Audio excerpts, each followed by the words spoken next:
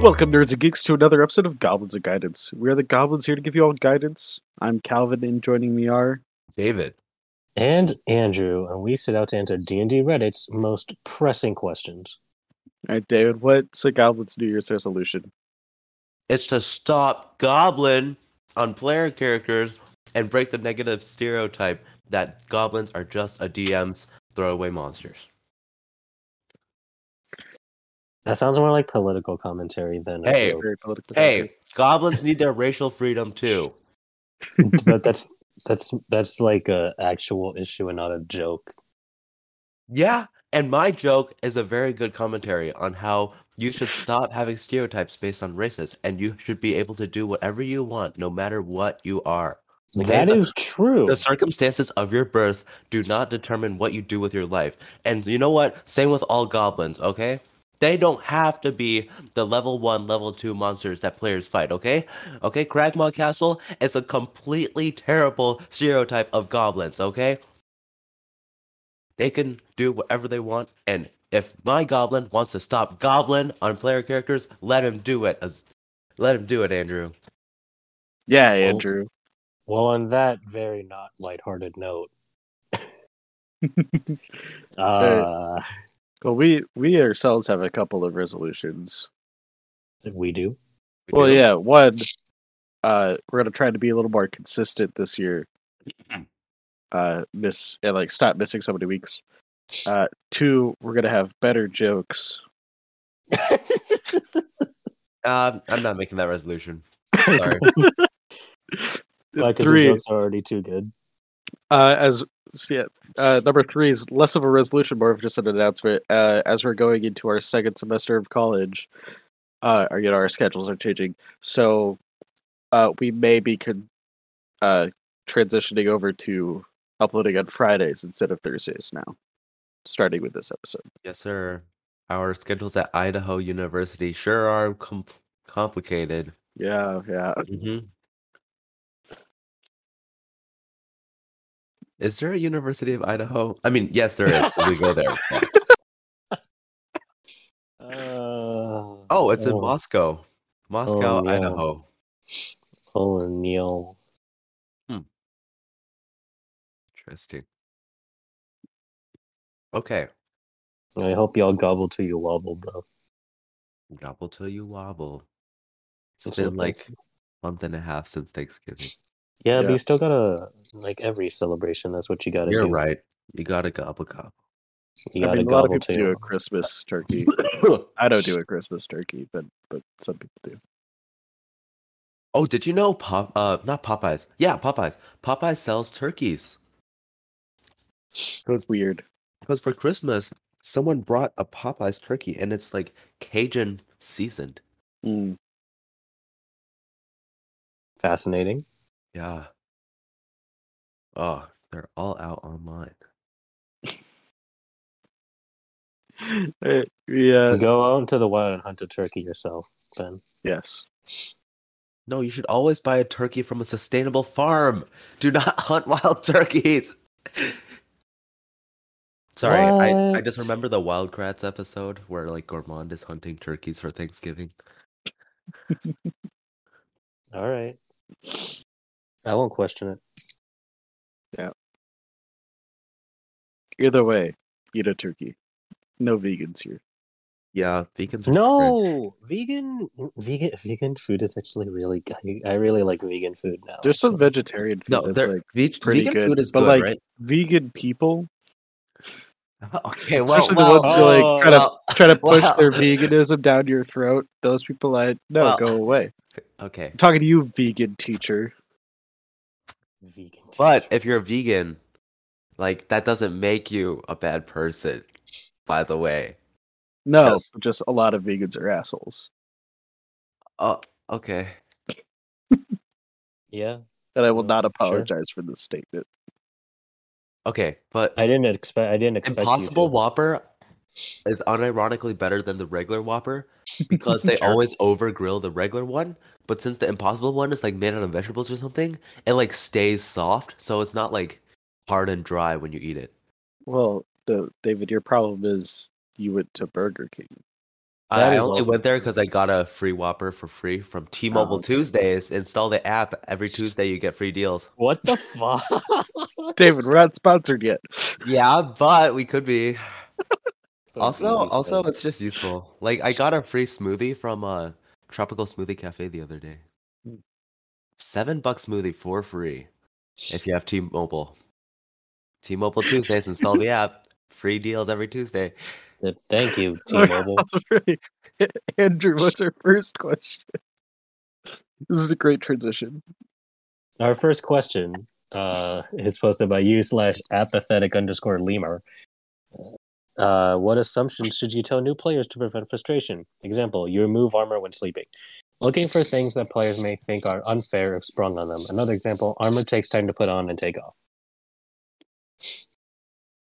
That's a good one. Mhm. I mean, that example right there I think is very valid. Because I didn't even know that for a hot minute. Yeah. In Calvin's campaign, like he gives us exhaustion if we don't take off our armor. So every night we have to consciously say like if we want to or not. Yes, yeah. I'm going for a very realistic campaign. You got to have that good sleeping arrangements if you don't want to wake up cranky. What if I just want to be cranky though? I mean, then yeah, wear the armor. You just roll But- for exhaustion. Yeah, and then you get like disadvantage. Oh, it's Yeah. fine because Exhaustion sucks. Eventually, death. Oh it's yeah. fine. Once we hit level 3, I don't even wear armor. That's true. I think another assumption. It sort of depends on the DM. Some people are more lenient with this, but thrown items and like arrows and stuff. There are DMs who, if you don't say that you're going to go pick it up, then you don't have it anymore. Like if you had a Interesting. throwing axe and you thrown it at an enemy, after the battle, if you don't go to pick up that throwing axe, there's a lot of DMs who like it's gone. You could go Yeah, back that and get happened to it, but me a like few times. I It would have really to did. backtrack through like 5 rooms. I'd be like, wait, where's my axe? Wait, where's my axe? Oh no. I think the like in universe you would realize your axe is missing, so I think the DM could like remind the player. That and makes sense to me. there's some DMs who just like it's kind of assumed that your character would go grab it after, so you don't need to Right. keep telling I was you you're gonna gonna go say, grab yeah. it. Unless you have -1 intelligence, like Plus, you have negative one intelligence. I guess it really depends on the DM and like Yeah. how much of a hard ass they want to be. hmm Yeah, that would be really. I think that would be unfair if you sprung the. Oh, you forgot your axe in a room. Mhm. So I think yeah, it's you should perfectly let them valid know. if you piss off your DM in some way and he just wants to just get back at you, though. I think it'd be Yeah. hilarious. Yeah. um, What else?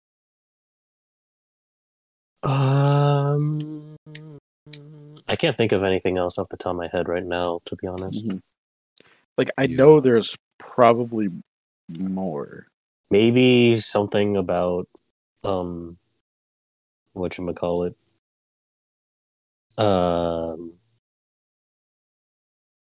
It's escaping me. What am I trying to say? If you're gonna run with encumbrance, like Oh keep an eye yeah, on that. like Yeah. some DMs run encumbrance, some don't. Yeah.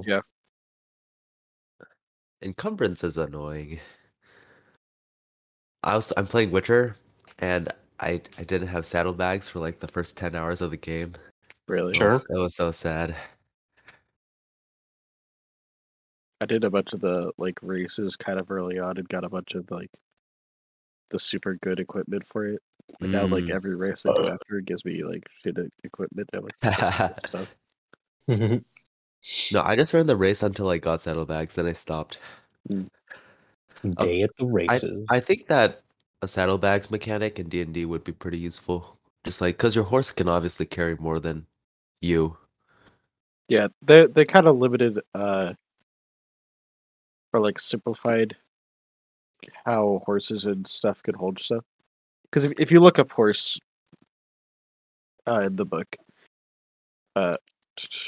as an item, it says its speed and its carrying capacity, but they don't like explain away that like if you buy better saddlebags, you can do more, which makes sense to me because a horse can only carry so much, even if you have more saddlebags.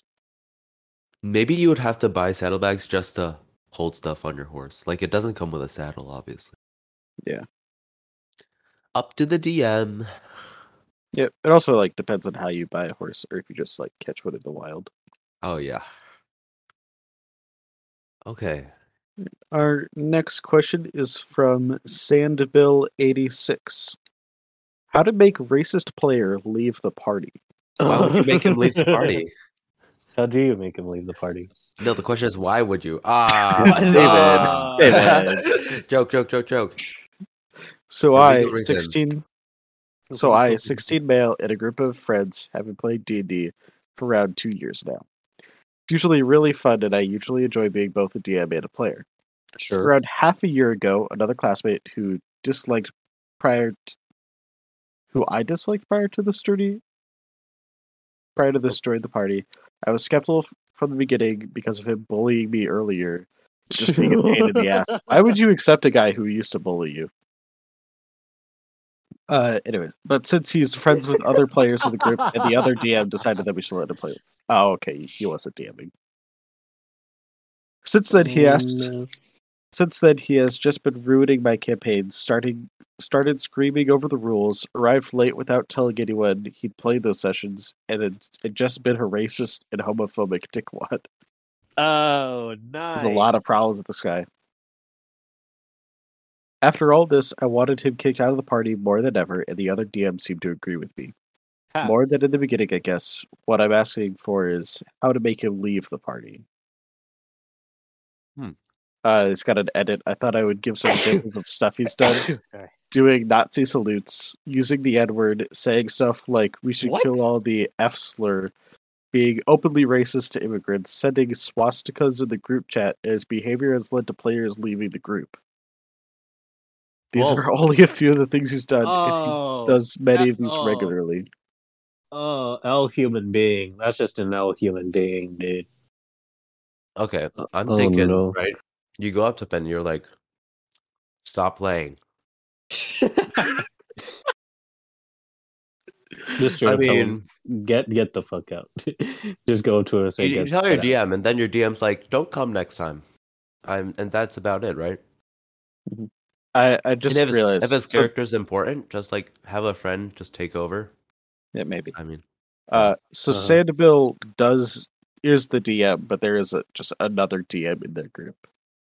Oh, he is the DM, but there's another DM. Okay. Yep. Well, then, just tell him to fuck off. Mm-hmm. Yeah, that's perfectly fine. Just telling a player, hey, you can tell him. Get out. Seems like you guys aren't 18 yet, so he can't own a gun. Mm-hmm. Well, I mean, doesn't mean he doesn't have one. Okay, yeah, you're right. Or his parents don't have one he could get a hold of. America. This was posted 2 days ago, and there's an update. Okay, I just told him that he's no longer welcome when I am the Dungeon Master, and that if he turns up to my next session, he won't be welcome. I explained the reason as he couldn't see why he wasn't invited anymore. That's all they said. I don't know how. I feel like when you write it out, like doing Nazi salutes and using the N-word, it's not pretty obvious. Yeah. Cool. I have no idea. Good job, you /Sandbill86 from 2 days ago. Man's really be like, but am I wrong though in my statements or something? I don't fuck it. I don't want to think about that human being, to be honest. Now, I just had a great idea for an in-game way to like just fuck with the player and like try to get him to leave.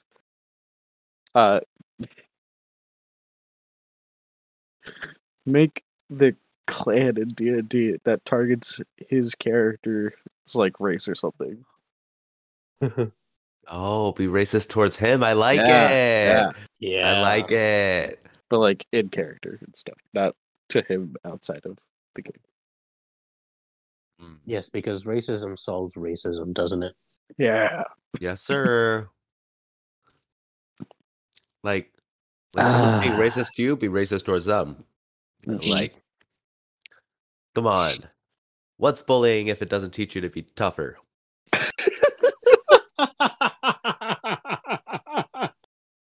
With that, let's move on to Oh our my next god, this is so question. bad. This is so bad. David, no. let's do the next question. Oh god. We By the should way, just that's a joke.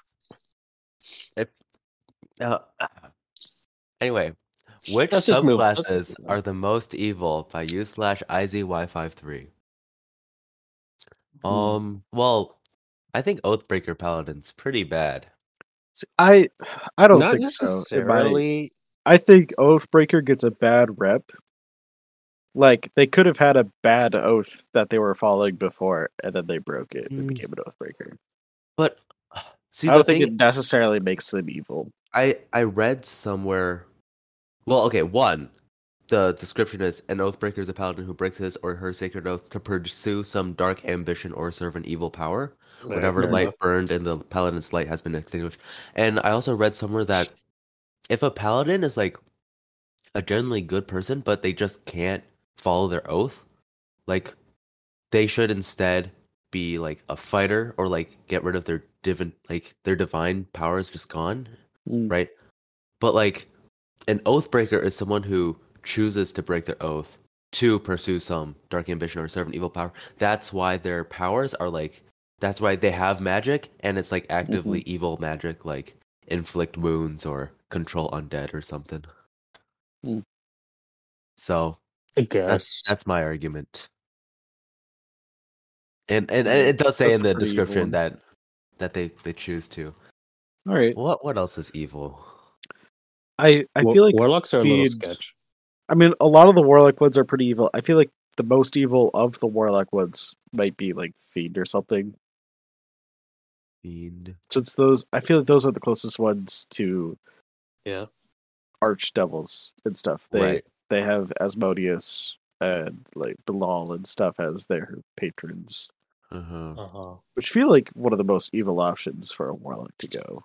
What about like the undead? Because most of the monsters or like beings that they serve are pretty evil too.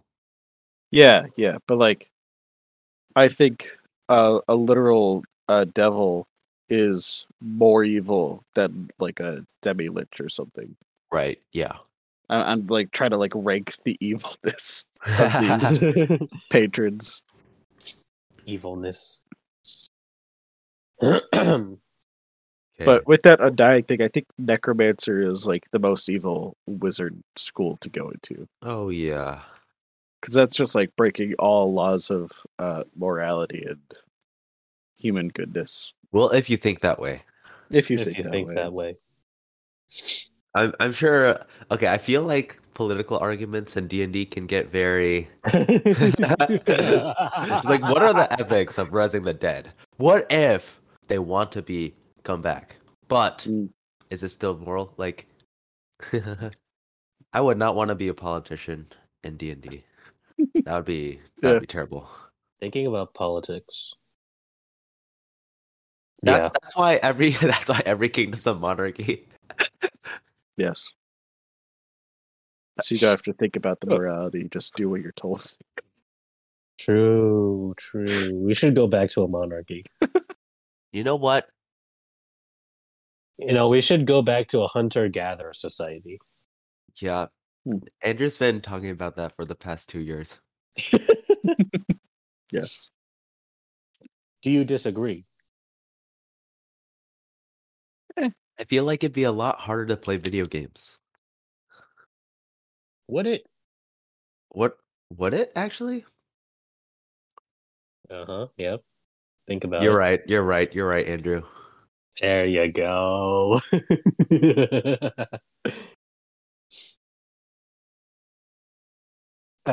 Anyway. I mean, all right. There's also quickly A lot kinda of read the through a rogues, couple. some of the rogues can be pretty sketch. I mean, some of the rogues. I'm thinking assassin and mastermind. Because Assassin do a lot of stabby, murder. But then Mastermind does a lot of that plan and shit.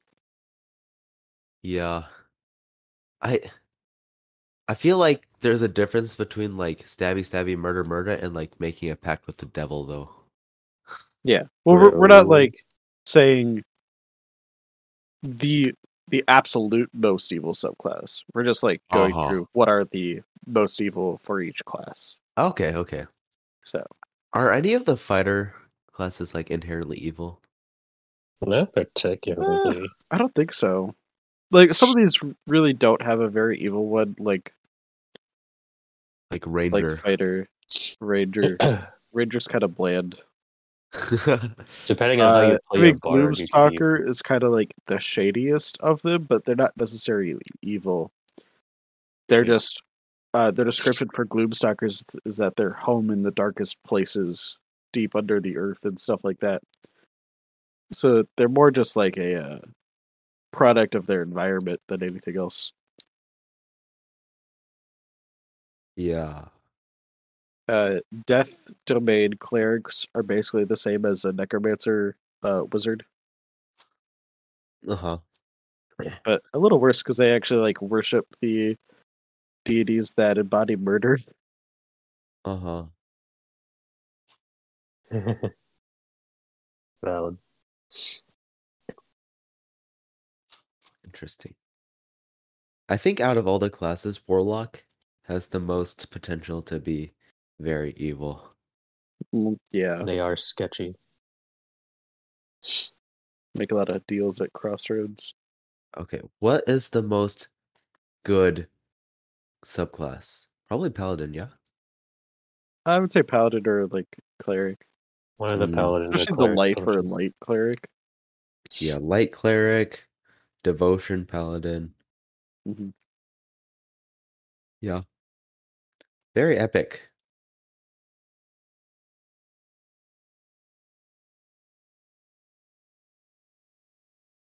Makes sense to me. Yeah. Awkward silence is awkward. Okay. Yeah. On to the next one. Our next question. Yeah. Posted by user Zelda Prime.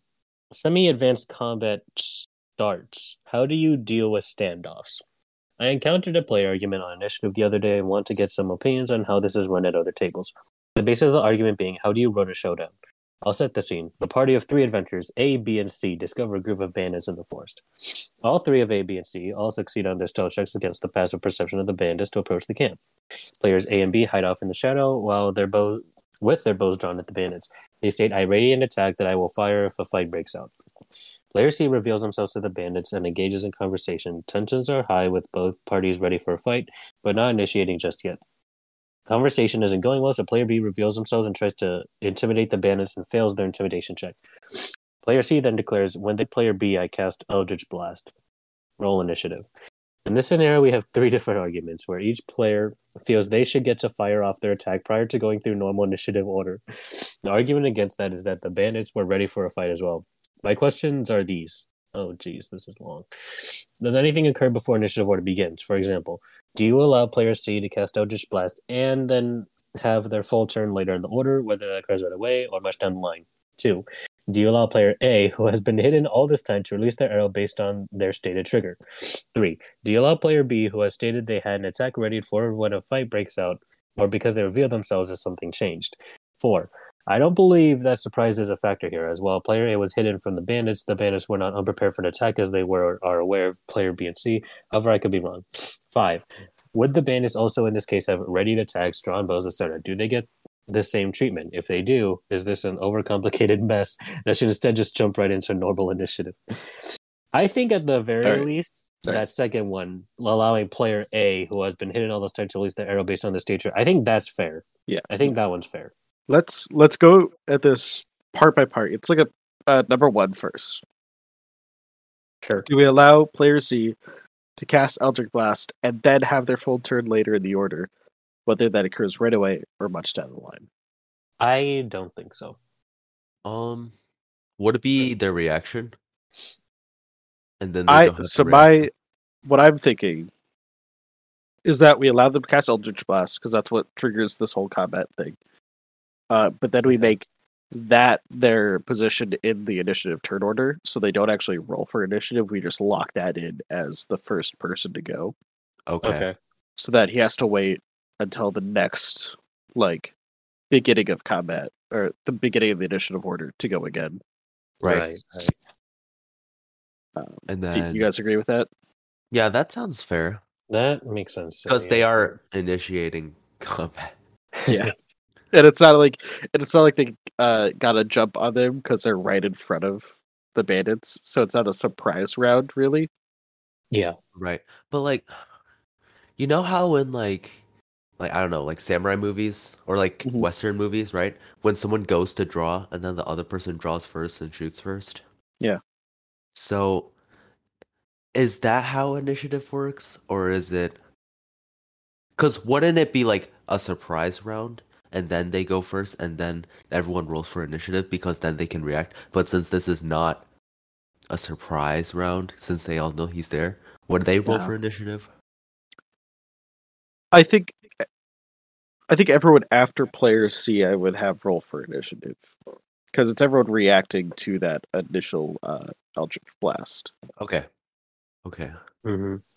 All right, number 2. Do we allow player A, who's been hit it all this time, to release their arrow based on their stated trigger? 100% yes. I think uh, that sounds valid to me. Yes. If anything, I would have that be surprise because he's shooting from a hidden location and they don't know about him. So while the Okay. bandits are ready to be attacked, they're not ready from that certain angle per se. Right. Yeah. No. I. The one thing I was sure of is that player A should get to fire his arrow. But at least that's how I would do it. Would it be his reaction or just a free surprise round thing? I I would would say surprise. I would take round. that as a surprise round thing. Okay. Okay. 3. Do we allow player B, who also stated they had an attack ready for when a fight breaks out, or because they revealed themselves, is something changed?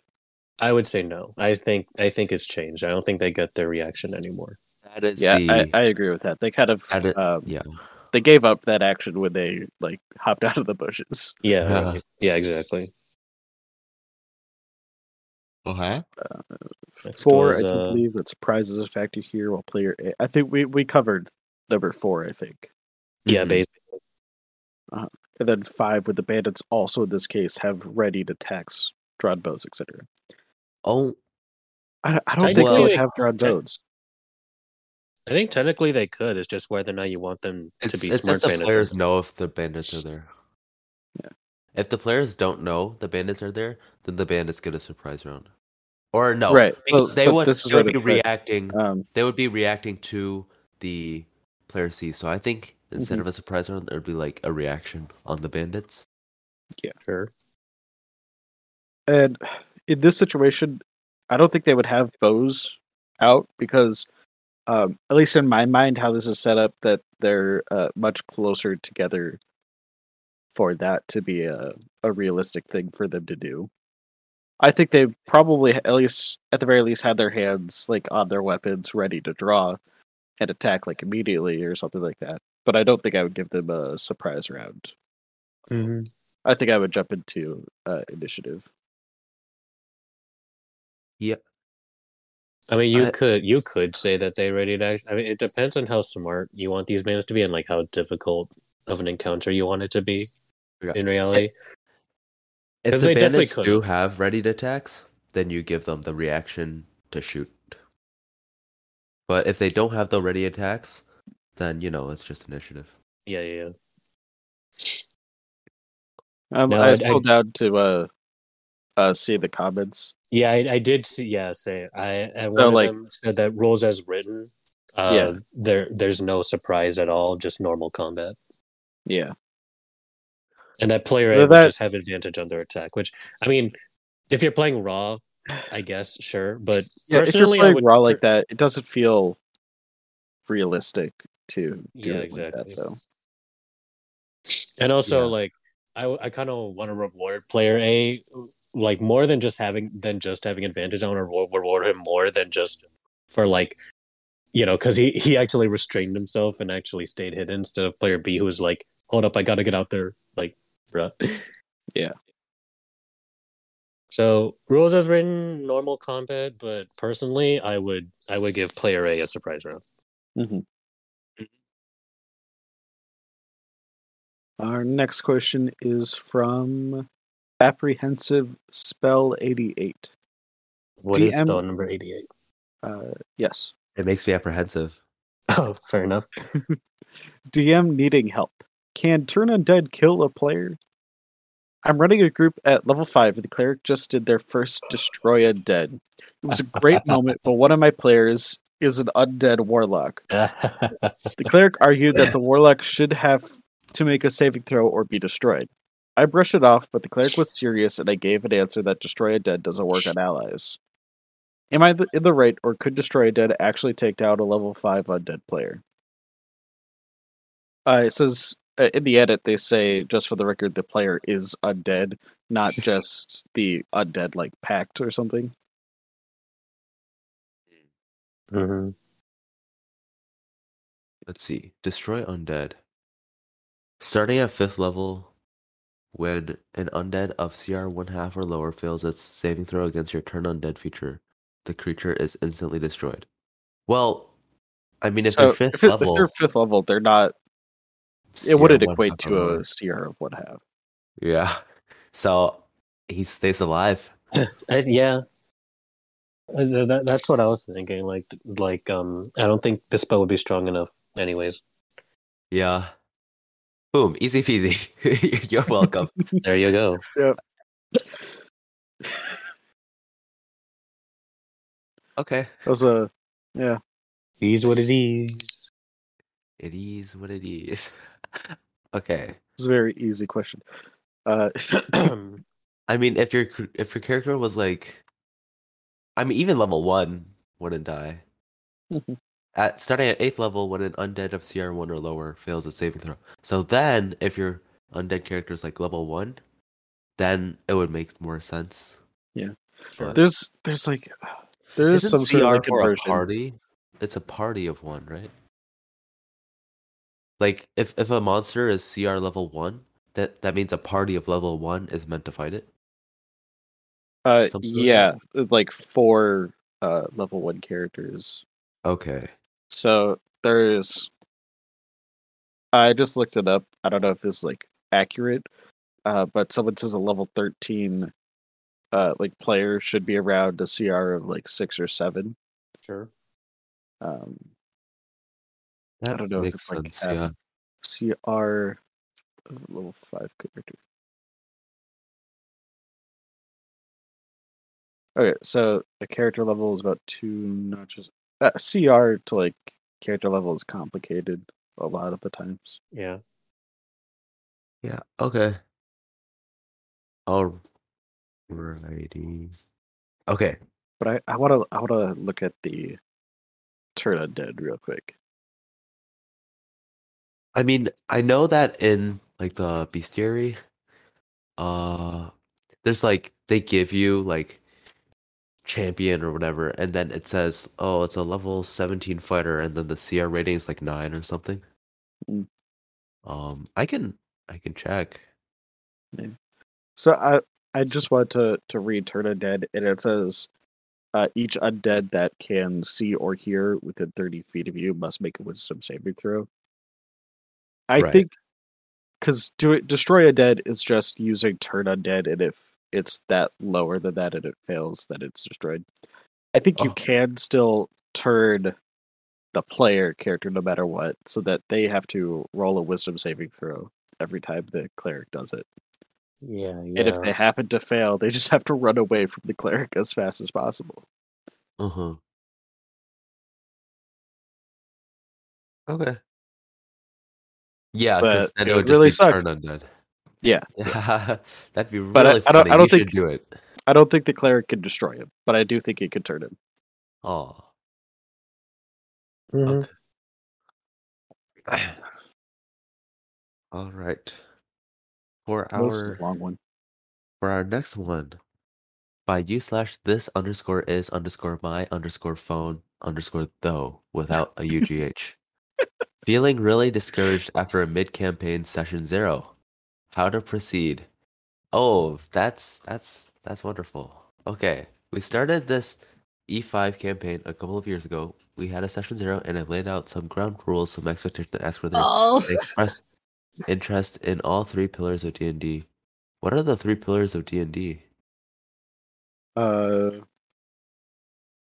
don't know them off of the top of my head. I'm thinking like role play, Combat? fighting, and something else. Okay, but less so in social. Okay, so social is one of them. I mentioned I'd lean pretty heavily on the book, Yeah. especially for spells, and to not expect any peasant railgun cheese to work. I just looked it Fair. up. It's exploration, social interaction, or like role playing, Right. and combat. Okay. Everyone seemed on the same page, and we explained for quite a while. We've told an admittedly meandering story of a party of quirky heroes following their runs through a generally bleak, dying setting with tangible pockets of sincere warmth. There have been some hang-ups, particularly with the party just wanting spells magic to do what they want them to do instead of what they say. Some of the combatants were overtuned. Some of the language in the book was too abstract for me to follow, and I made some bad calls. They'd very regularly want me to ignore text and spells that specifically disallowed them what they want to do. They'd also ask to do impossible stuff, like stopping someone from snapping their fingers from... Oh, stopping someone from snapping their fingers from 20 feet away. There's been a ton of griping about E5, and E5 is just 5th edition, right? I think it's 5th edition. I don't know why they Edition 5. keep accidentally swapping 5 and E. Edition 5. And its oversimplified mechanics, and a general resistance to engage with any of the system's 5th edition offers besides combat. While everyone was enjoying the narrative, they often found the game parts of the game to be tedious at best and teeth-pulling at the worst. I could feel small amounts of resentment building, and there was a butting of heads, so I eventually called the second session 0 to talk about some stuff. I asked some extremely open-ended questions and asked their opinions about some hypotheticals and just talking to them. What I found at SS is that they don't want to play a game. I list a bullet point list of stuff we talked about, but I'd like to focus on what I thought was a salient example: locked doors. I felt that more than a few failed attempts at a lock in most dungeon scenarios should break the lock, because otherwise there's no risk of failure in 99% of cases. The rogue felt he should be able to make checks until it works, and the lack of any real fail-safe didn't matter. I mentioned that he could play a commoner with a lockpick and get the same results in a lot of scenarios, and he just didn't care. I asked why he leaned so hard into lockpicking them, and he just said he wanted to play cat burglar. I asked why we were rolling to resolve a lock he could brute force with no bonuses in a matter of minutes, and he said he wanted to pick locks and not to remove locked doors from dungeons. Other examples, there's a lot. I'll just go through a few. You want me to like jump in and give you a break? No, that's fine. I don't think we need all the examples, but like other examples are: any time pressure is unwelcome. Dungeons should only change minimally on long rests. Basically, there shouldn't be any punishment for long resting unless it's narratively obvious. Almost any skill check should be repeatable. Any optional rule that reduces their effectiveness is off the table, like encumbrance. Like they should be expected to win any dungeon encounter, no matter how poorly they do. and which that's interesting. Oh, I like this one. They want more downtime, but not too much. Parentheses question mark. All that is to say, while I can continue to design combat encounters, and while I do still enjoy the narrative, every aspect of the game outside of combat is just a waste of table time from my perspective. At the very best, we have the facade of mechanics. There will never be a risk of failure. Dungeon exploration is just combat encounters and treasure with extra steps, and so are hex crawls. I wanted a game focused on choices. The dungeon is dangerous. How much are you willing to risk? If you have to, are you going to give up the faction objective or the money? What battles are you going to pick / how far are you going to push yourself to advance your goals? What relationships are you willing to risk or leverage to get what you want? Are you going to travel here for a job or there to save a town? I wanted to spotlight the character's agency by putting them in scenarios where their actions matter. But my players effectively just want hallways. They want the narrative to be written in such a way that all their objectives fall into the left, that all the items, connections, gold, plot points, and everything else be impossible to avoid. I don't really know what to do. I'm probably just not going to resolve anything listed and just move past it. Like the door was locked with a DC 30, but you open it in at the absolute most between 1 and 3 minutes. I'm struggling to find what they'd enjoy about any of this, and I'm almost doubting that they'd actually play the game they describe. And Wow, then, this is bad. That's just sounds you should you know what they want. They want you to write a book with their characters in it. Uh-huh. And No, then but like Yeah. what they want to play is just a hack and slash where nothing Yeah. matters. Yeah, I that is what they want to do, I think. what they want is not to play D&D. Yep. I Yeah. think they don't want to Oh play my God. D&D. There's an example that you skipped over that I like just saw it. I want to say, Yeah. they want to be allowed to do impossible feats just because they're the heroes or villains or whatever. The example used was carrying a 2,000-pound obsidian statue up a 3,000-foot sheer cliff because 18 strength. Oh, wow. I also used the example of snapping from 20 feet away. Oh, Mhm. okay. But that snapping thing actually did come up in play. How do you stop someone 20 feet away from snapping? So you clap your hands so hard, right? It creates a sonic shockwave that blasts their fingers apart, right? They have no choice but to open their hands and not snap. My God. Huh. Leave these people. Yeah, I They mean, don't deserve you, phone. they just don't want to play your game. But like they the thing is, they want a book written about them and then just have it happen, but they don't actually want to play it or have a struggle, I guess. yeah, the game is just not this. You're not. Yeah, they're just not meant for you. They're not meant for D&D, period, I feel like.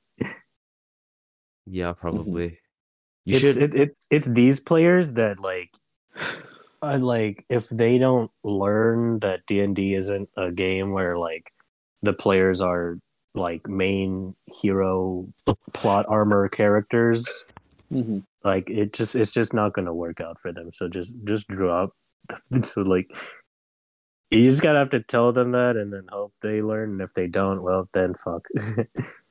Yeah. Guess we're done playing D&D with these people.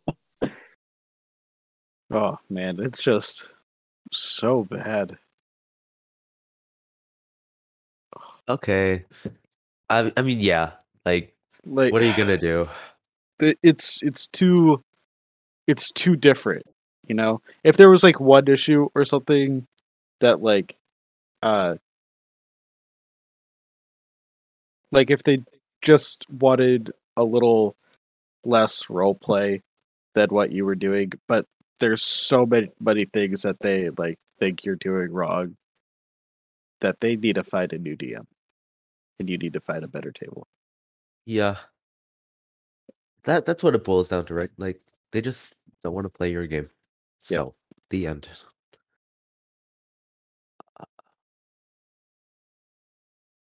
You could say that's a real 早上好中国 moment. Is that a reference I should get? 早上好中国，我现在有冰淇淋。 What Bing does that chilling. mean? Bing It chilling. means good morning, China. Right now I have ice cream.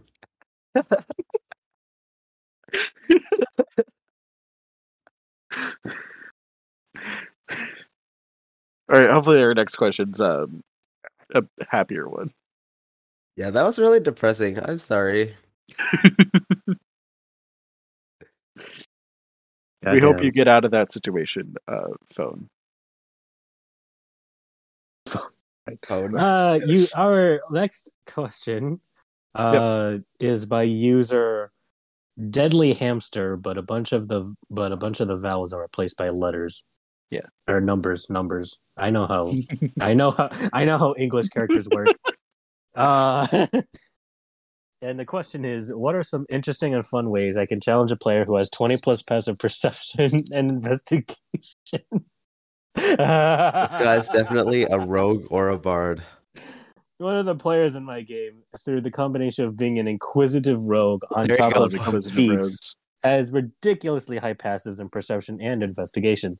I try as much as I can to give them very detailed and cool answers for noticing stuff with the superhuman abilities they possess, but I do want to challenge them as well and add more fun/interesting scenarios.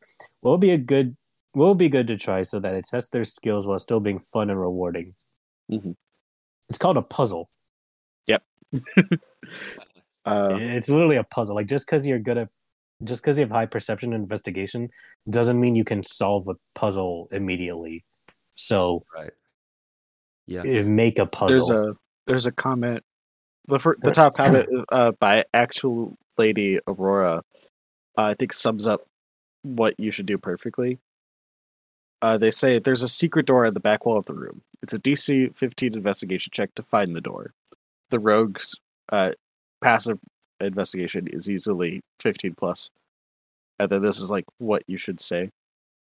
The stone walls of the room are adorned with portraits of the family. Rogue, with your investigator's instincts, as you walk further in, you immediately notice that the painting on the back wall is perfectly flat against the wall and not angled from hanging on a hook like the rest of the artwork. Your player with the high score is clued into the fact that there's something on the back wall, probably figures that it's going to be a secret door, but still needs to make an active check to figure out how to reveal it.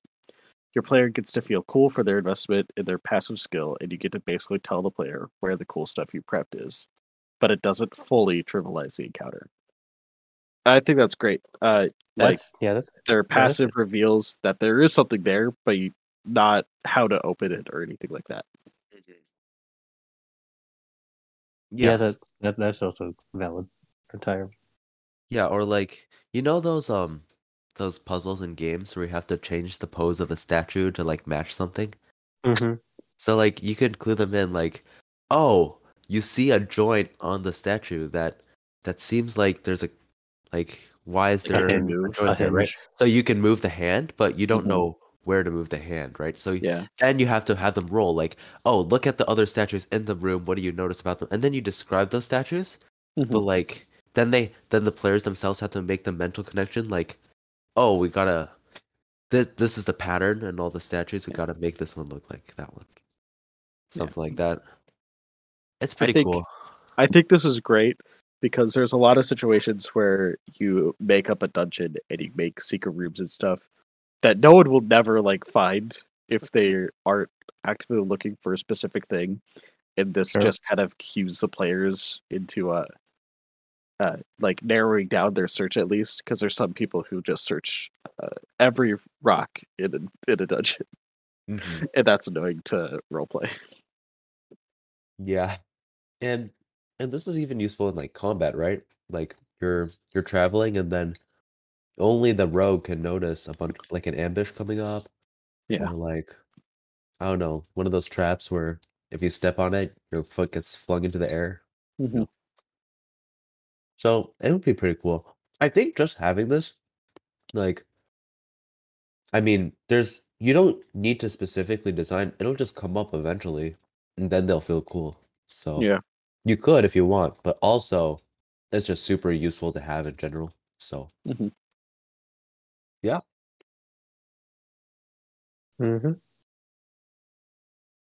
Okay. Next question from Decon 1344. This is probably another sad one. My first campaign just imploded. And a long one. Oh no. Yeah, not as long as yours, I don't think.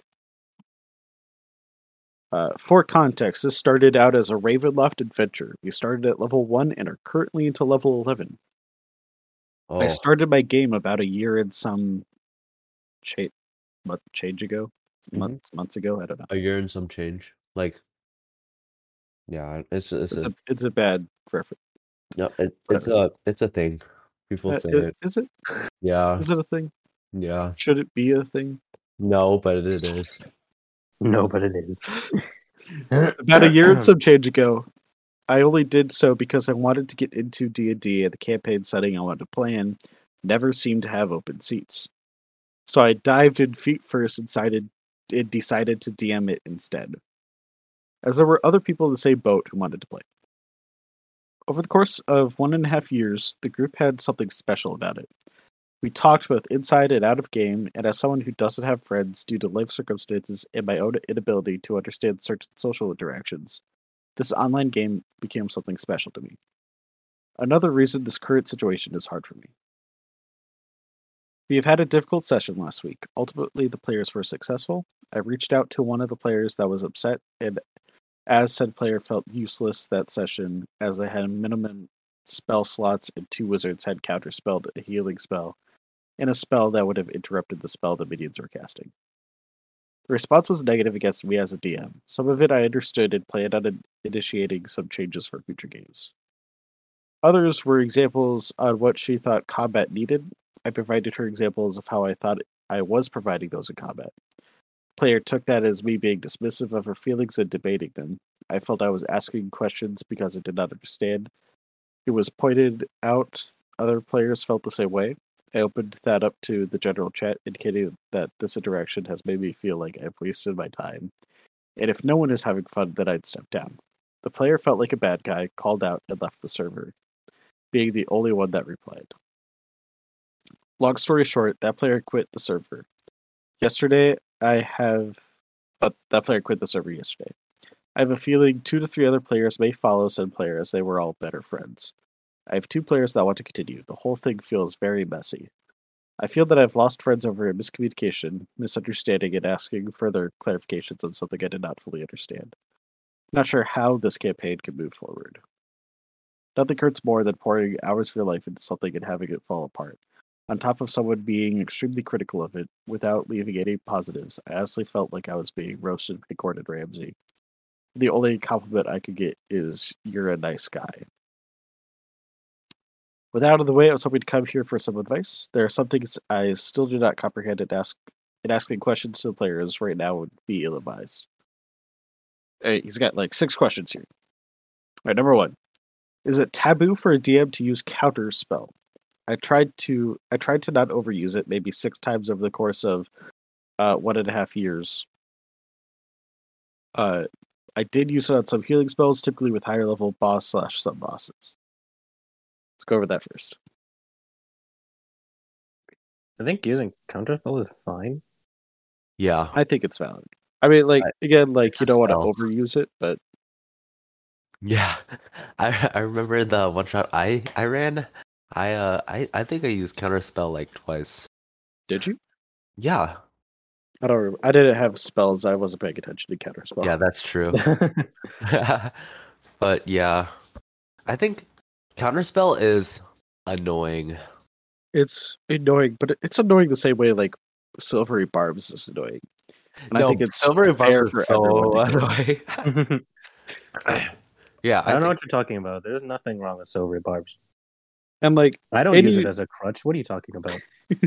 any smart spellcaster would have counterspell. Like it's yeah. unrealistic for especially like bosses and sub bosses to not have counterspell. Yeah, it's Plus they just didn't definitely focus on that type of magic. it's definitely meant to be in the game. It's just annoying. Yep. But yeah, you should use it if they have it. Mhm. Like if you're gonna be realistic, they would use it anytime there's a very scary spell. Yeah. Exactly, yeah. Though you do have to like restrain yourselves. I think it's okay to use it on healing spells. Sometimes you got to be careful though. If the player is like literally dying, I would avoid using it on Yeah. the healing spell. It's like the hitting a down player mechanic, right? Yeah. Yeah, they could just end him, but that would be very mean. It's kind of a dick move. Unless you want to be Not a to dick, say but you I mean, I shouldn't. don't think you do. Also, Not to it say wa- you shouldn't hit a down player all the time, yeah, or I mean, like sometimes. Sometimes it's okay. sometimes has not happened yet.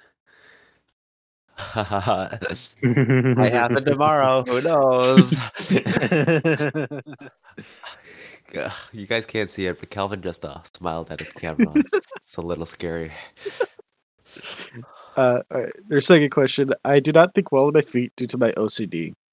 Everything needs to be planned or else I'll forget something, so at times it makes improvising difficult. I need a start point and an end point, otherwise I feel things spiral out of control. How do you handle this?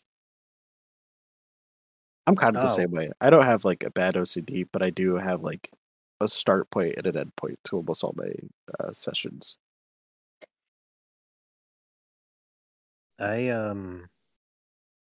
haven't DM'd enough to really be able to answer this because the only thing I have DM'd is Lost Mine Defend Over, which, as we all know, is very simple and freeform. So it's like, even if something kind of quote unquote surprises you, like there's still have a lot of options, and it's not hard to come up with something on the. I guess it's not the same for everyone, but there's enough there that you can reasonably infer like what would happen if someone does something a bit fucky with it. Mm-hmm. I mean, I'm pretty bad at like dialogue, right? But basically, I underplan. I should plan more, and most of my every time I've DM'd is like mostly improvisation, right? Like Yeah. I just write out a very like a skeletal frame of what I want to do, and then I kind of make up everything as I go. And sometimes it works and sometimes it doesn't. But I can't really help with that question. Like, yeah, I find the more I prep, the easier it gets to improvise. Mm-hmm. That's valid. Yeah. Right. Yeah, I don't know. You kind of ask a question like it's kind of just I guess it's pretty much just like a skill that you need to practice. Yeah. Okay. Their third question. I was told my NPCs felt vague. This was because I felt there was an expectation for every NPC that had minor information or a piece of a larger puzzle, if you will. To know everything going on, sometimes the whole purpose of the NPC was to deliver the lore to the players that had been missed. When PCs would ask questions about information the NPCs did not have access to, the NPC would repeat some of the key pieces of information followed by not knowing anything else. Feels like very much like video game NPCs who just repeat the same line over and over again. Yeah. I mean, it's a lot of work to make good NPCs. Yeah. Mm-hmm. Right? Like, they shouldn't have that expectation. Mm-hmm. Like, you shouldn't expect a whole PC's level of personality into the millions of NPCs that fill the world. Yeah, exactly. That's 100%. A lot of the times with NPCs, I'll make up their personality and stuff like on the spot. I might have like a general idea beforehand. Unless they're like a very important PC that like they'll keep coming up, then you got to give it some thought. And the DMG has some great pointers on that. Mm-hmm. They have a whole section about making NPCs and their personalities. Yeah, you could go look at that.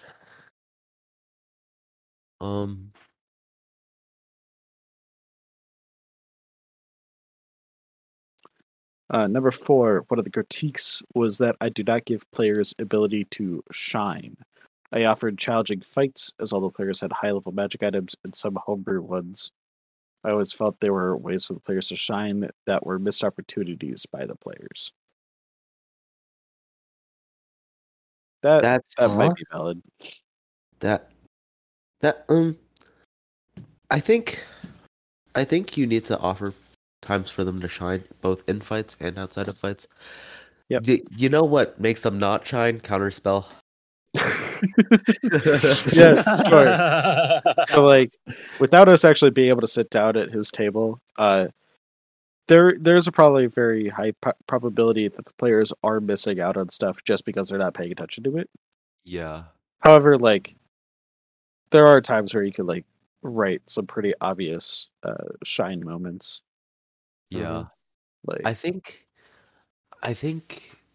an interesting way to make combat more interesting and have players be more innovative, right? Mhm. Like, oh, I can do this cool thing is like make more interesting environments. Yeah, Like yeah. collapsible buildings, high ground, low ground. Like you It's can over, push Anakin. things. Yeah, pretty much. Or like It's over, Uh, Anakin. Get a lot of do a lot of obstacles in the way, so yeah, it's not all like people can't be as closer together. yeah. I definitely want to utilize like half cover, three quarters cover more in my Mhm. combat. Um, yeah, I think that would be cool. Or like just like good examples of level building is like I don't know, you can have someone hide and like push a boulder down a cliff or something and then just like Yeah. avoid a combat encounter altogether. Or like, And that would be like a really good way for like the more intelligent PCs to shine of like coming up with this plan, as well as the more the stronger PCs to shine by like being able to push this boulder and stuff. Mm-hmm.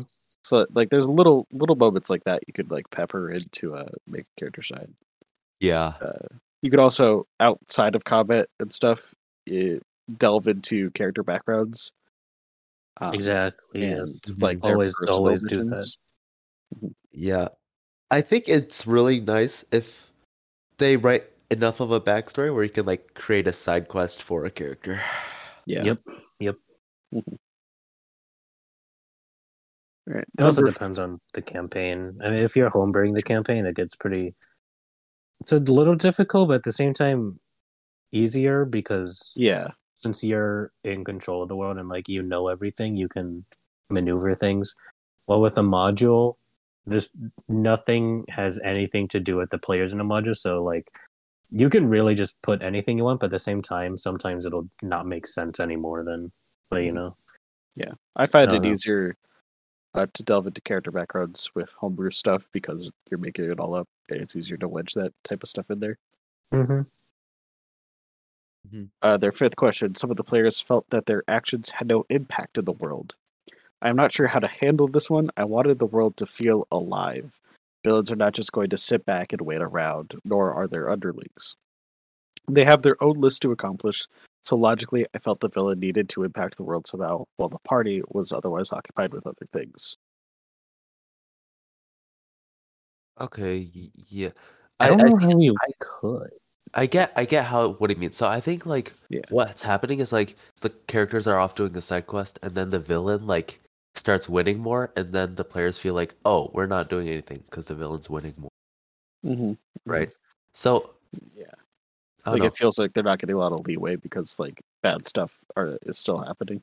Yeah. I mean, I kind of like that though. yeah. Like it's a very realistic thing. I always hate the ones where it's like, oh, you stumbled upon the cult just as they were about to get started on their ritual or something. Yeah. Like I get it, right? Mm-hmm. He's being really realistic and that's very good. Yeah. Uh I guess just like after they complete a main story quest, just have some genuine impact. Like maybe an NPC you met earlier is living a better life now because you killed the evil warlord or whatever, Yeah. and you like maybe like you there's an evil warlord, right? And Mm-hmm. and obviously his land is pretty like poor, basically in Yeah. poverty. All the NPCs are pretty mad, and Sure. so you depose this warlord, and then you get to appoint an NPC that you talked to earlier as a better new leader, and then like you come back like 4 or 5 sessions later, and Mm-hmm. there's new things in the shop because new trade routes opened and stuff. That'd be Yeah. pretty cool. That would be very cool. But that also like kind of falls onto the players of if they decide to go back. It, Yeah. it's it's harder to show that type of stuff if they keep moving forward Or without returning. or even like, oh, there's a traveling trader and I come from this province Yeah. and oh, thank you. Here's a gift for defeating this guy, you know? Mhm. Mm-hmm. That would work too. Yeah. Just like an idea. And then Their last question. How does one offer a weakness to certain enemies, then still use them as viable and challenging threats in later games? Have other enemies that complement their weaknesses fight alongside them. Mm-hmm. That's true. Yep. I mean, Oh man, that was a long one. I feel like that last one's pretty simple, but it's just hard. I don't think people immediately think of it because people don't. I mean, when I was trying to build encounters, I'm like, I don't want to think about this because it is hard. Yeah, I don't really think about the players at all when I make an encounter. More than just like what's their level and like, is this too much? Will it kill them? But I do think about like what realistically would be around here, what who would be doing something at this time, and like why would they be doing it and stuff like that. So I don't necessarily try to make an encounter to like counter certain abilities and stuff like that.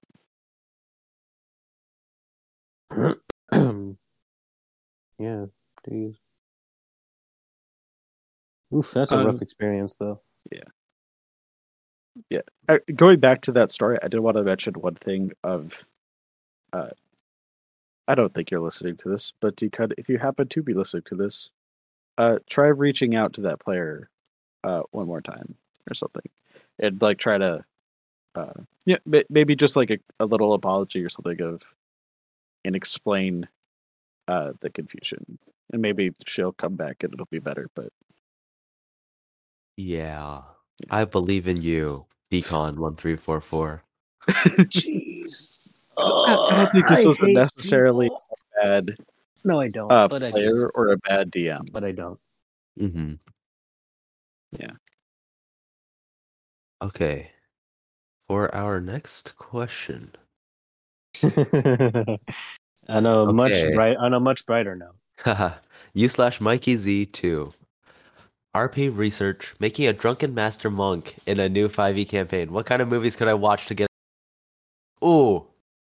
Ooh. I have not watched enough kung fu movies, unfortunately. Neither have I, really. Drunken Master Monk. Well, in the comments, there's a Jackie Chan movie called Drunken Master. That's true. Really? I feel like that's a funny. Poe could kind of be a Poe's Oh. a good. Like Poe's not actively drunk, but he's so he's so dumb that it just kind of it also he's kind of dumb, so it works out. Like he's not like the wise kind of kung fu guy, but he knows how to do kung fu. Like it's very like kind of the same idea as a drunken master. Honestly, like the drunken like this like for like the drunk but still a master and still like getting things to work, like Jack Sparrow in Pirates of the Caribbean. Oh, yeah. Like you're not getting the kung fu part, but you're getting the mentality. You're getting the mentality perfectly, yeah. Right. Yeah. What other character has that kind of movement?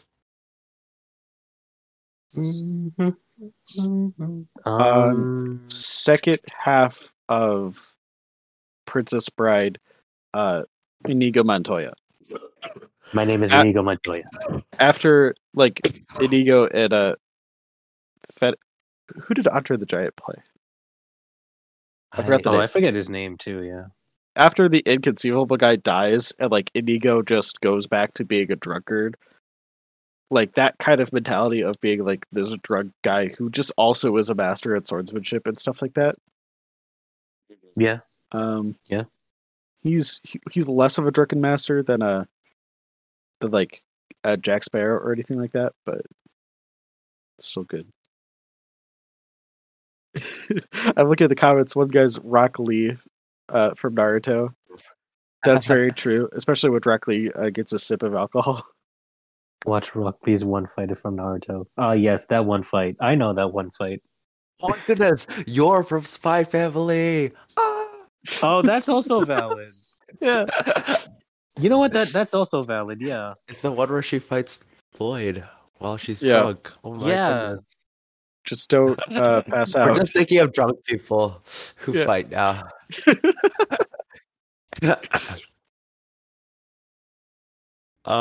That's valid. Yeah. There's not a lot of comments under this one. Most people are just saying drunken master. Yeah. I mean, I should watch more Jackie Chan movies.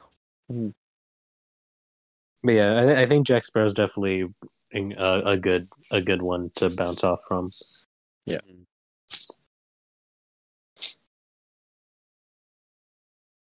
So yeah. What's next? Yeah, I'm not gonna say that joke. Let's see. Wait, Okay. Andrew, go back. What Hey, were you gonna this say? is rated 18+ for a reason. Well, I was just gonna say, get drunk yourself and then do something cool. Oh, see, that's wait. not 18. That's 21. We Exactly. There Unless you you're go. we in don't Britain. condone underage drinking here.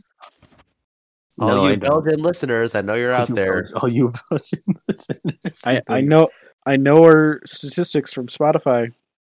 Yeah, we know where you live, guys. No, we don't. Wait. Well, I mean, I don't. I just wanted to say I know they're like general age groups. Okay. Maybe David knows where you live. Maybe I don't. Maybe. I do. Wahahaha. All right. I'll make sure to lock my doors and windows. Posted by u/Vrenzy. I got 50k gold. What I do with it? So recently, me and my party did our first in-person session, and it went very well. We fought a white dragon, kill it, and took its treasure. All fun and games, until our DM reveals to us that one of the items from the horde was the deck of many things. Yeah, that fucking thing. Long story short, I draw 3 cards, survived, and one of the cards I got was Gem, which gave me basically 50k gold. Any suggestion on how to spend it? We are currently level 6, and I am a paladin. Edit. Yo, I have been reading y'all's suggestion, and I damn appreciate it. That's some crazy stuff. I definitely got inspired. You sound like y'all and instantly switched accents. Yeah. Dude, I love this. No, I didn't. I don't know what you're talking about. I didn't do that. I love this first this top comment. Invest it, open a tavern, call it the White Dragon Tavern, and mount its head as your door sign. That is amazing. Actually. That's yeah. dope. Wait, okay. No, you can finally build a fortress. You could build a fortress. Build a yeah. fortress. Yes. Honestly, with 50k, you could probably start a small town. Yeah. Wait, no, okay. Downtime activity. Oh, this is something I've always wanted to do. Let's see. Running a franchise. Not that one. Okay, building a stronghold. Okay. What can you build with 50k gold? You can build a keep or small castle. Small castle. Okay. Ooh. So you can build like your own Kaer Morhen. A guild hall town or city only costs 5,000. Really? Wait, you can build 10 towns and create your own country. First off, that's way too cheap. I'm saying the guild hall itself should be 5,000, and subsequent buildings, depending on what they are, like cheaper or higher. Okay. Well, if you're a paladin, you can build an abbey. You can build like Build a church. yeah, basically. A temple is 50k. You could build a temple at the site where you killed the white dragon. Oh yeah.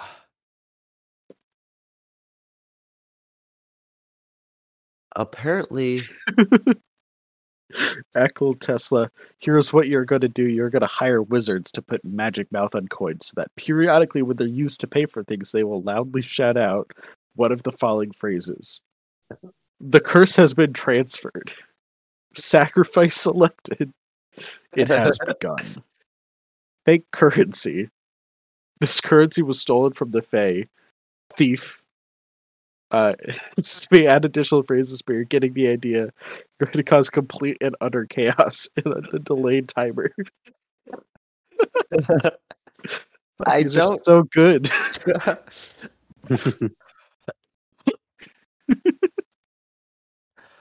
One dude suggests fund your own starting and funding your own nightly order of paladins. You buy a barracks and hire some veterans to train potential recruits. That'd be pretty cool. I Mhm. think you could build a temple and Dude. then do that. There's so You many could good develop stuff. We Yeah. could do the Ninth Crusade. Yo! Down with the heretics. Let's Dude, go, another there's so crusade. good. There's so much you can do with 50k. Spend it. Don't hoard it. Yeah. Wait, what are the other cards in a deck of many things? A lot of them are bad. So There's many half the things. deck is bad, half of it is good. Sort Okay. of. I have a deck of many things on me right now. Like in I real got a life? little book that Oh wow! that Oh, has that's all the stuff. sick. Yeah, So I you're saying kickstarted this this deck of many things from cats and cantrips. So they got cool little cat illustrations on all of them. I love Oh, it so that's much. sick. Oh. So you're saying we're gonna find a deck of many things in our campaign, and we'll get to use that physical deck of many things in it. Maybe at some point, but like I want it to like make sense when you get it. If you Oh, get it, there's one that gives you 50,000 XP. yeah. There's the Fool where you lose 10,000 XP, discard this card to draw from the deck again, counting both cards. Counting both draws as one of your declared draws. If losing that much XP would cut you to lose a level, you instead lose an amount that leaves you with just enough XP to keep your level. There's some of these that like don't translate well over to Milestone. milestone, which like Sure. I think online you could find alternate milestone rules. Right. No. Oh, gem. There's 25 the pieces of key. jewelry worth 2,000 gold each appear at your feet. Okay, cool. That's where he got the Okay, yeah, basically there. 50k. I see. There's the Well- knight. You gain the service of a 4th level fighter who appears in a space you choose within 30 feet of you. Ooh. Fighter is of the same race as you and serves you loyally until death. Believing the fates have drawn him or her to you, you control this character. Oh, that's Cool. so sick. Skull. There's- You summon an avatar of death, a ghostly humanoid skeleton clad in a tattered black robe and carrying a spectral scythe. It appears in a space of the DM's choice within 10 feet of you and attacks you with warning all others that you must win the battle alone. Oh, that's so metal. The avatar fights until you die or it drops to 0 hit points, whereupon it disappears. If anyone tries to help you, the helper summons its own avatar of death. A creature slain by an avatar of death can't be restored to life. Oh, that's cool. That's scary. No, Yeah. yo. Huh. There's the throne. You gain proficiency in the persuasion skill, and you double your proficiency bonuses on any checks made with that skill. Basically, you get expertise in that skill. In addition, you gain rightful ownership of a small keep somewhere in the world. However, the keep is currently in the hands of monsters, which you must clear out before you claim the keep as yours. That's cool. You also don't know where the keep is, so you gotta find it. There's a lot of fun stuff that the DM could fuck with you with. Yeah, deck. you could also pull Void and instantly die. And I think there's one that destroys the deck itself, too. Decks of many things can be fun. Your One mind can send you back in time. Ooh. Balance. Your mind suffers a wrenching alteration, causing your alignment to change. Evil becomes chaotic, good becomes evil, and vice versa. Cool. This deck that I got has a couple of custom cards too. There's one called Catnip. A pouch of catnip appears in your hands. This pouch contains 1d3 plus 1 uses of catnip. When consumed by a creature of the beast or monstrosity type, that creature will fly into an unyielding rage as though they were a first level barbarian, getting all the benefits and restrictions of that class feature for 10 minutes. It goes more into it, but that's basically what it does. I think there's another one, but I don't know where it is in the booklet. Pretty cool. There's some cool stuff in here. Decks are fun, but be careful as a DM of giving it out unless you want the campaign to get a lot crazier a lot faster. Yeah, I was gonna say that's gonna escalate really quickly. Our next question is from Hey Sketchadoodle. What crime would casting animated dead on a nobleman's dead daughter fall into? My D&D character needs a reason for why they ended up in jail, so I'm making a little wanted poster to introduce them to the other party members. What would bringing back the daughter or son of a nobleman as a zombie be classified in terms of a crime? Unsanctioned necromancy? I guess so. Yes. I think so. Yeah. I feel like in a world where necromancy is a thing, they would make up their own crimes and stuff for necromancy instead of falling into our regular crimes.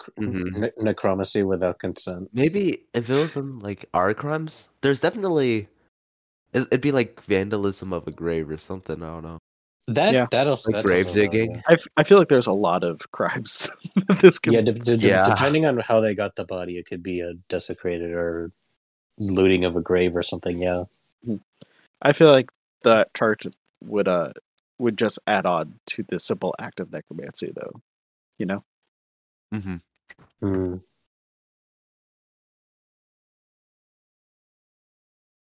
Yeah, that's about it. To be honest. Yeah. Yeah. You're welcome. Yeah, I think unsanctioned necromancy is a good way to go. What would the punishment be? Life in prison. Life It'd be imprisonment. or just execution. Like be. I'm pretty sure Depends that on D&D punishments Depends are on the pretty country, I guess. Yeah. All right. Next question. U/Nadro J _ retrack. Lightning bolt in water. Hypothetically, if you had a player cast lightning bolt on a lake that had 50 mermaids in it, would you let everything that touched the water at the same time the lightning struck take the damage, or just the width of the lightning bolt 5 feet?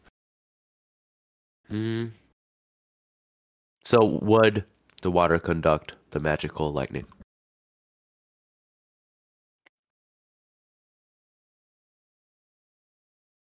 Okay.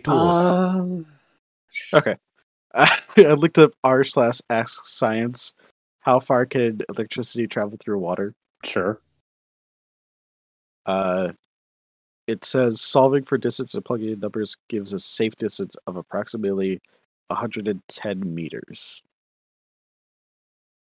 So depending on the size of the lake, I wouldn't shock everything. Even if we ignored that as just a general thing in my head, that seems too overpowered to hurt everyone. I think I would give it a boost just to kind of reward that player, you know? I think, yeah. But any allies in the I would give it a boost. Take damage. Yeah. Rule of cool, guys. Water conducts electricity.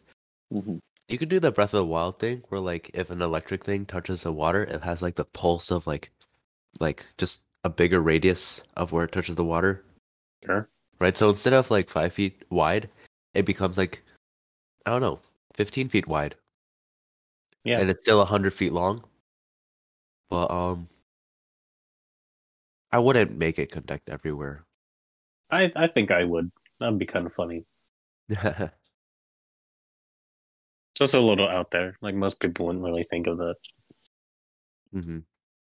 Now, if they tried to just do shocking grasp on the water, that wouldn't work. That would be a pretty small area of effect. But I would still let it do an area of effect because that is kind of clever.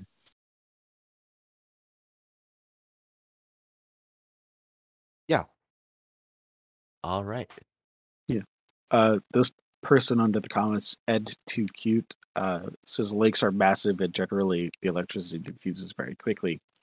After a quick search, it looks like some believe it could possibly travel about 20 feet from the center. So at best, I'd say the spell has a width of 20 feet underwater to be generous. Nah. No. So I maybe would boost up to maybe a 10-foot circle or something. I don't think it would hit all 50 mermaids. That feels physically impossible, though. Maybe it'd be real funny though. And I mean, yeah, water does diffuse lightning pretty quickly. So Mhm. yeah, DM, you do it. You got it, dude. You got it, dude. Yeah. That's all the questions we Half have of our for questions today. are just like DM, go. Yes. All right. All right, everyone. Thanks for listening to Three Goblins Rant. Join us next time on Goblins and Guidance. All right. And guys, what's a goblin's favorite supervillain?